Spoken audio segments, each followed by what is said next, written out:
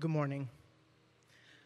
Today's reading from the Word of God comes from Galatians chapter 5, verses 22 to 23, and Luke chapter 10, verses 25 through 37. Please follow along in your own Bibles on the screen behind me or listen as I read the scriptures. Once again, that's Galatians chapter 5, verses 22 through 23, and Luke chapter 10, verses 25 through 37. Following the reading, I invite you to respond in worship with the singing of the doxology. At that time, children are invited to join Kids Rock through the door on your right. Hear the word of the Lord.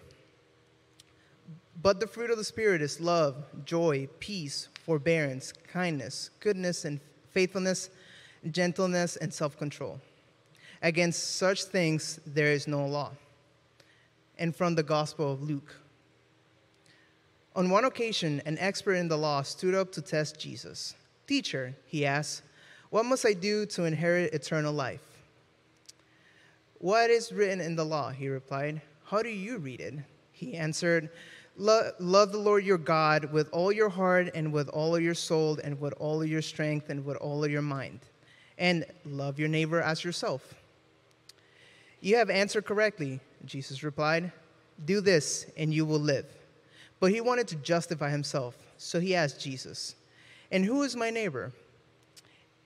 In reply, Jesus said, "A man was going down from Jerusalem to Jericho when he was attacked by robbers. They stripped him of his clothes, beat him, and went away, leaving him half dead. A priest happened to be going down the same road, and when he saw the man, he passed by on the other side. So too, a Levite, when he came to the place and saw him, passed by on the other side. But a Samaritan, as he traveled, came where the man was, and when he saw him, he took pity on him. He went to him and bandaged his wounds, pouring on oil and wine. Then he put the man on his own donkey, brought him to an inn, and took care of him. The next day he took out 2 denarii and gave them to the innkeeper. 'Look after him,' he said, 'and when I return, I will reimburse you for any extra expense you may have.'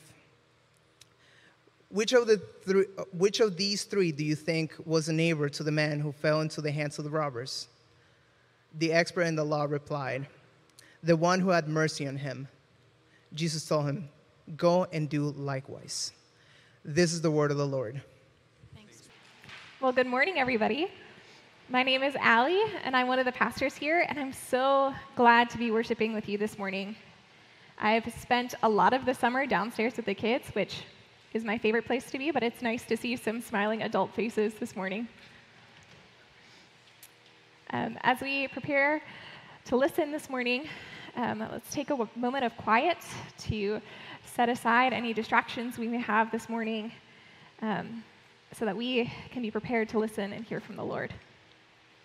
Heavenly Father, we thank you for your good. We thank you for this time together to sit and listen and to reflect upon your word. We ask that you would speak to us during this time, that you would give us ears to hear what you have to say to us this morning, and that your presence would be with us, and that you would be glorified. Amen.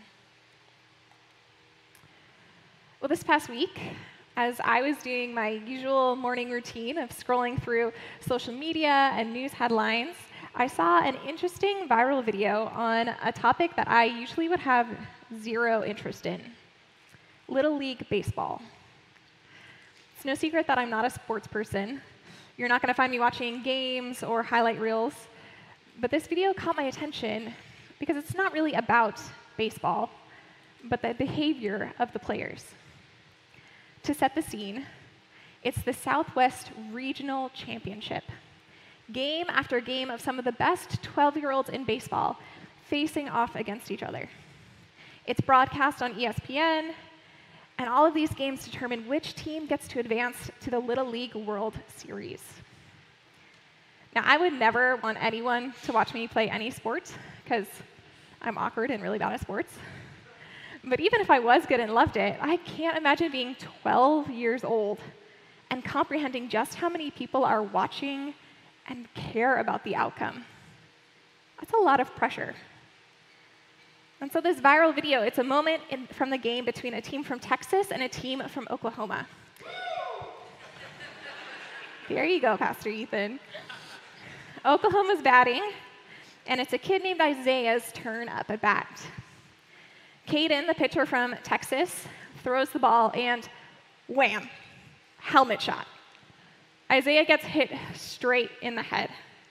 The force from the hit knocks both the helmet and his baseball hat off his head. Honestly, the video made me cringe and tense up. It was a powerful hit, and it had to have hurt. And so Isaiah's bent over on the ground for a few minutes while his coaches and the medical team check on him. But once he's checked out, they resume the game, and Isaiah walks to first base.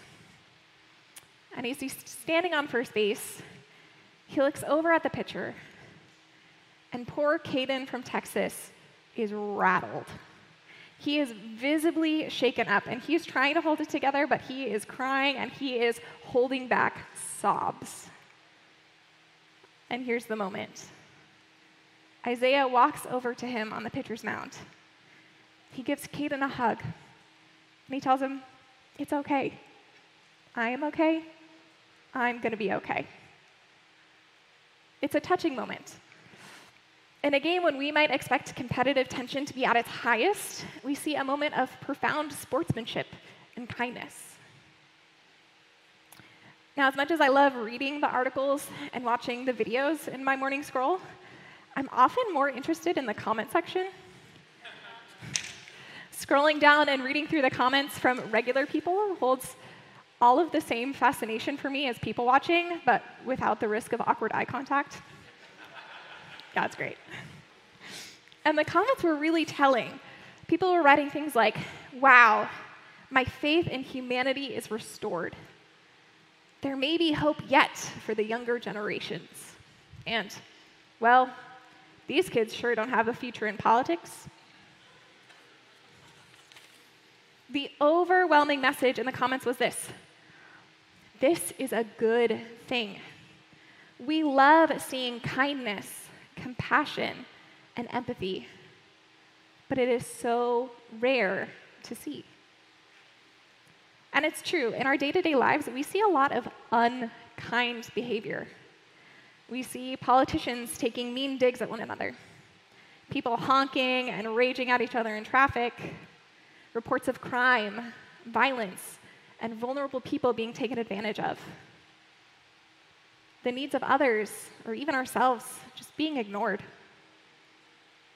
And it can be really discouraging to look around and see example after example of selfish, angry, or mean behavior. But what if we could be different? What if we saw examples of kindness regularly in our own lives? What if we were regular examples of kindness? If our community was one where kindness is actually very common, what kind of impact could that have? Well, this morning we're continuing our summer sermon series called Organic, Fruit of the Spirit. And each week we're looking at what Galatians calls the fruit of the Spirit. They're the characteristics, the behaviors, the attributes that the Holy Spirit cultivates in our lives as we follow Jesus. So far, we've looked at love, joy, peace, and patience. And today, you've guessed it, we're taking a closer look at kindness. A special thank you to James Schilling for illustrating kindness for us today. Yeah, round of applause for James. James chose an apple to represent kindness, so we'll have some apples outside during Soul Food to snack on. If you see James around during Soul Food, be sure to thank him for sharing his creativity with us. As we dive into kindness, I invite you to open your Bibles or your Bible apps to the story of the Good Samaritan that Will read for us in Luke chapter 10. If you've been around the church for a while, you're probably pretty familiar with this story. Even if you haven't been around the church, the phrase, the Good Samaritan, is super common in our culture. So it could be tempting to maybe tune out and think you know it all, you've heard it all before. But I encourage you to keep listening for a fresh word from the Holy Spirit. God is always inviting us to explore some new aspect of who he is and who we are in relationship to him, even through passages and stories that can feel very familiar. So as you're listening this morning, God could share something new with you. Our story starts out with an expert in the law testing Jesus and asking, "What must I do to inherit eternal life?" To which Jesus responds, "You're the expert, bud. You tell me what the law says."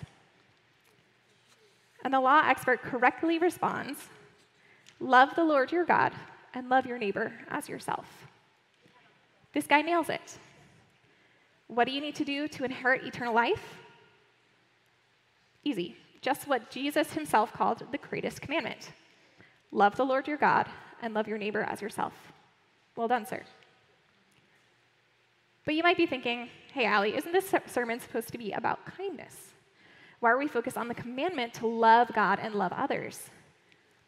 Why does Jesus go into this story about the Good Samaritan, which is all about loving neighbors and who our neighbors are? Those are great questions. Yes, the parable of the Good Samaritan is absolutely about loving our neighbors and who our neighbors are. But it's also a story about kindness. Our understanding of kindness can get kind of muddled in our day-to-day lives. I see it often in the language that we use when we're trying to teach our children what kindness is and how to be kind. It can often come across as the same thing as being nice, or some combination of friendly, pleasant, and polite. And yes, kindness can and often does include all of those things. I don't think I've ever seen someone manage to be rude and kind at the same time. But kindness is more than nice. Being kind is more than writing thank you notes or making small talk with your barista as you're waiting for your coffee. It's more than smiling back at someone or just being agreeable. Kindness, instead, is about how we love. Kindness is choosing to act in a way that blesses, benefits, or helps someone else. Kindness is an act of love for someone else. So it's with this understanding of kindness that we're looking at the parable of the Good Samaritan. So our religious lawyer gave Jesus the right answer. We inherit eternal life by loving God and loving neighbor.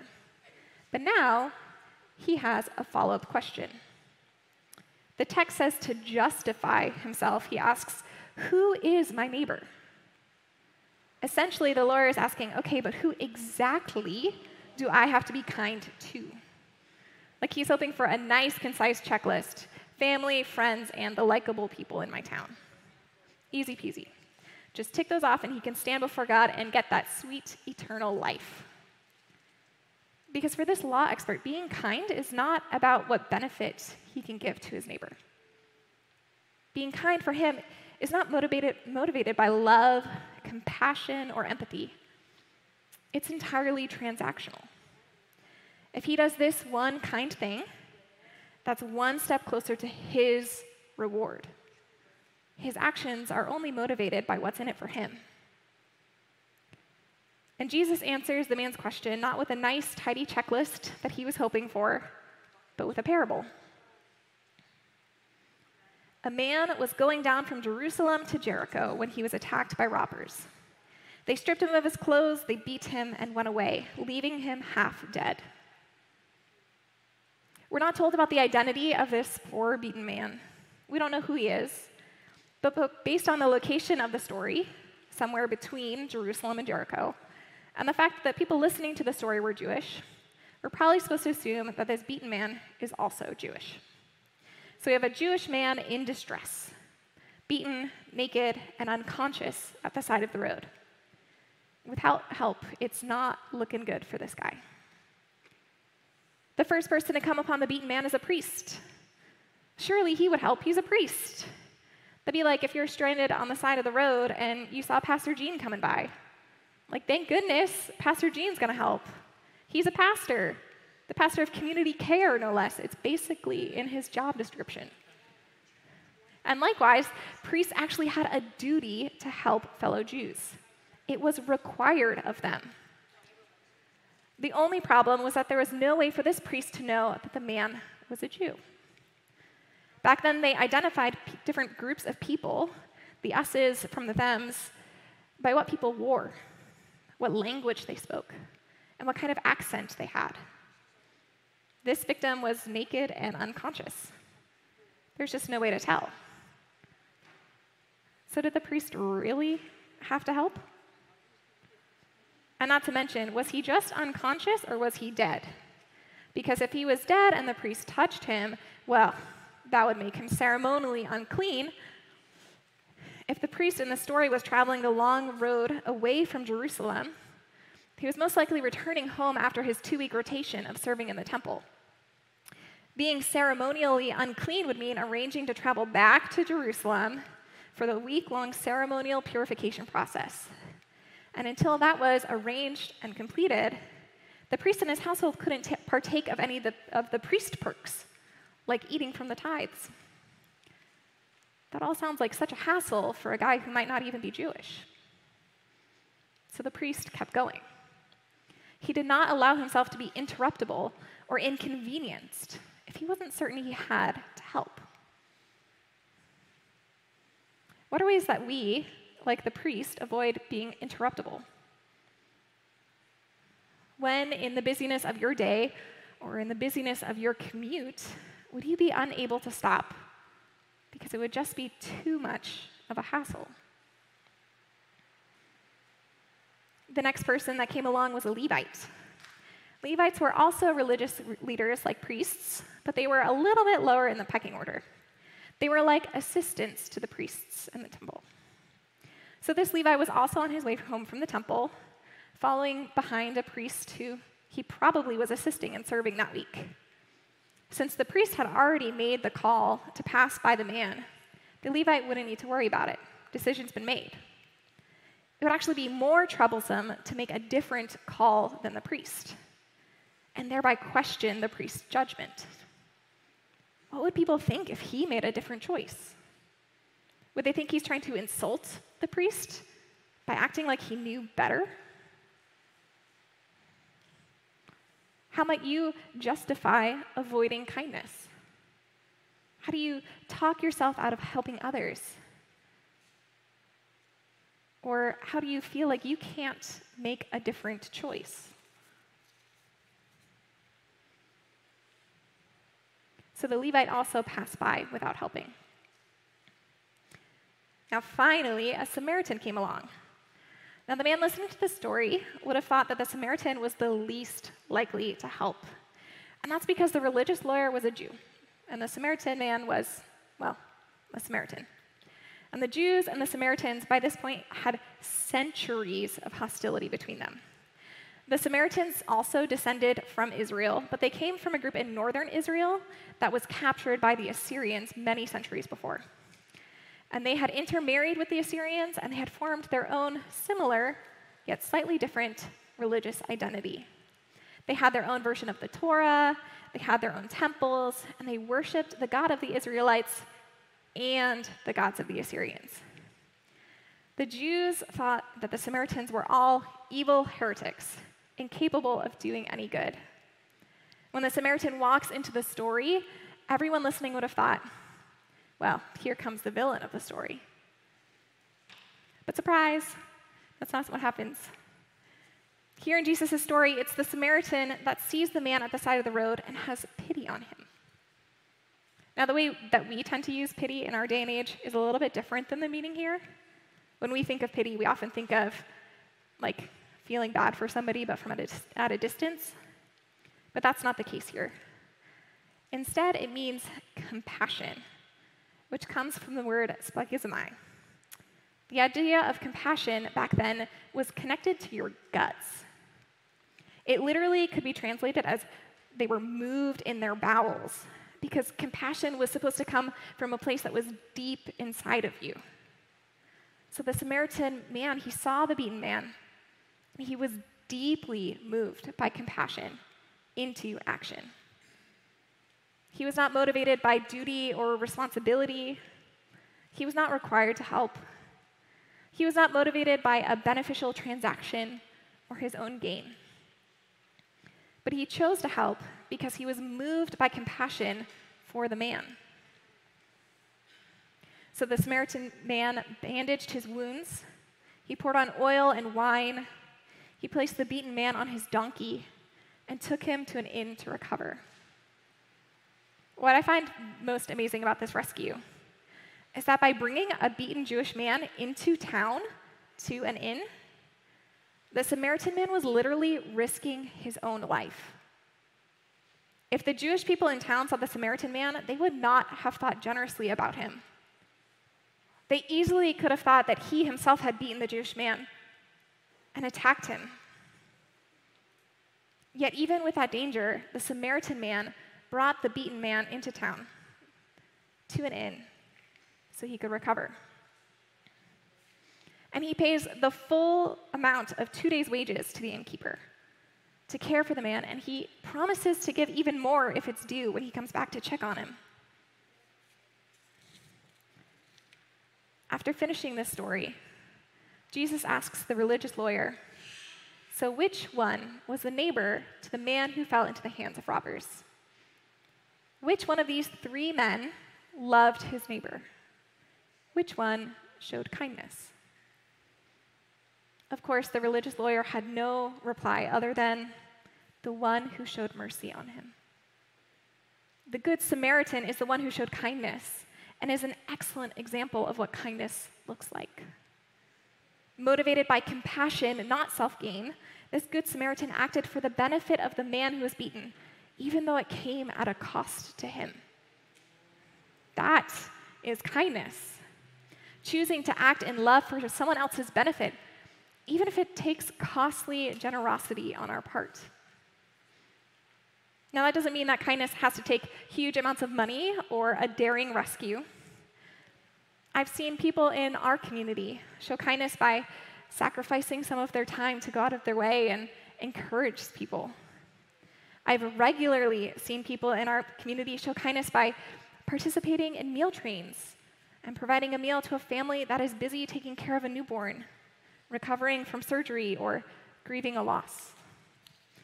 I've seen people in our community show kindness by offering to let someone borrow a car who doesn't have one, or the tool that they need for a project, or a book that might bless them.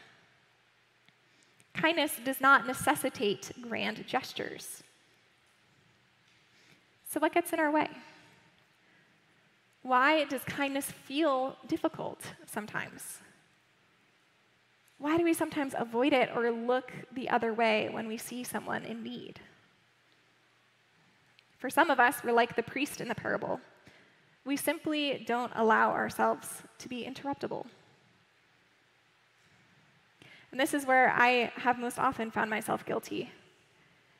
I can't tell you the number of times I've seen someone in need on the street on my way to go somewhere else, and I've been moved in my guts. I've felt that deep tug of compassion to do something, and I've decided that my punctuality to something that probably wasn't important was more important than their hunger or recognizing someone's dignity with conversation. Other times this summer, I've waffled over signing up for a meal train because doing so would require some extra planning to work around the projects happening in our kitchen and to make sure that I had a vehicle to drop it off. And those are just some of the times that I've been aware enough to see the needs of the people around me. I wonder how many opportunities for kindness I've missed because I've been too wrapped up in my own stuff, my own to-do list, my own responsibilities, my own worries. Too busy to even notice the needs of others in front of me. Others of us may be more like the Levite in the parable, worried about how our kindness may be received by the one we're helping or perceived by others.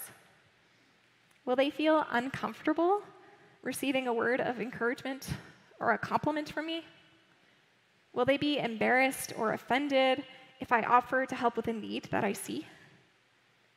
Will my peers think I'm wasting my time or my effort by helping this person? There are no limits to the ways that we can doubt how our actions will be perceived and talk ourselves out of showing kindness. So, what's the remedy? How do we grow in kindness, especially when we have these mental roadblocks that get in our way? How do we allow the Holy Spirit to cultivate the fruit of kindness in our lives?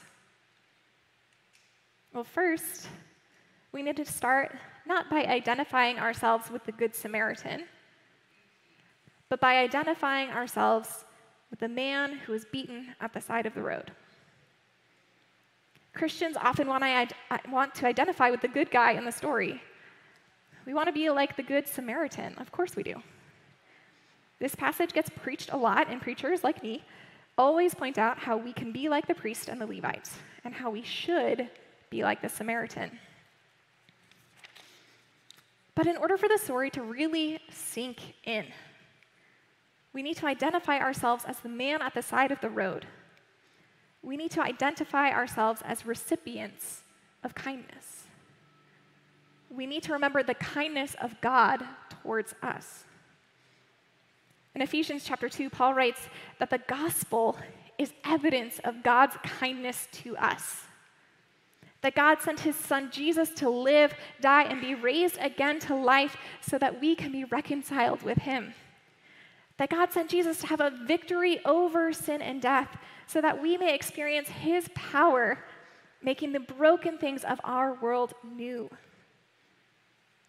That we may experience new life in which we will never be separated from the love of God. If we are the man at the side of the road, it is Jesus who's the Good Samaritan.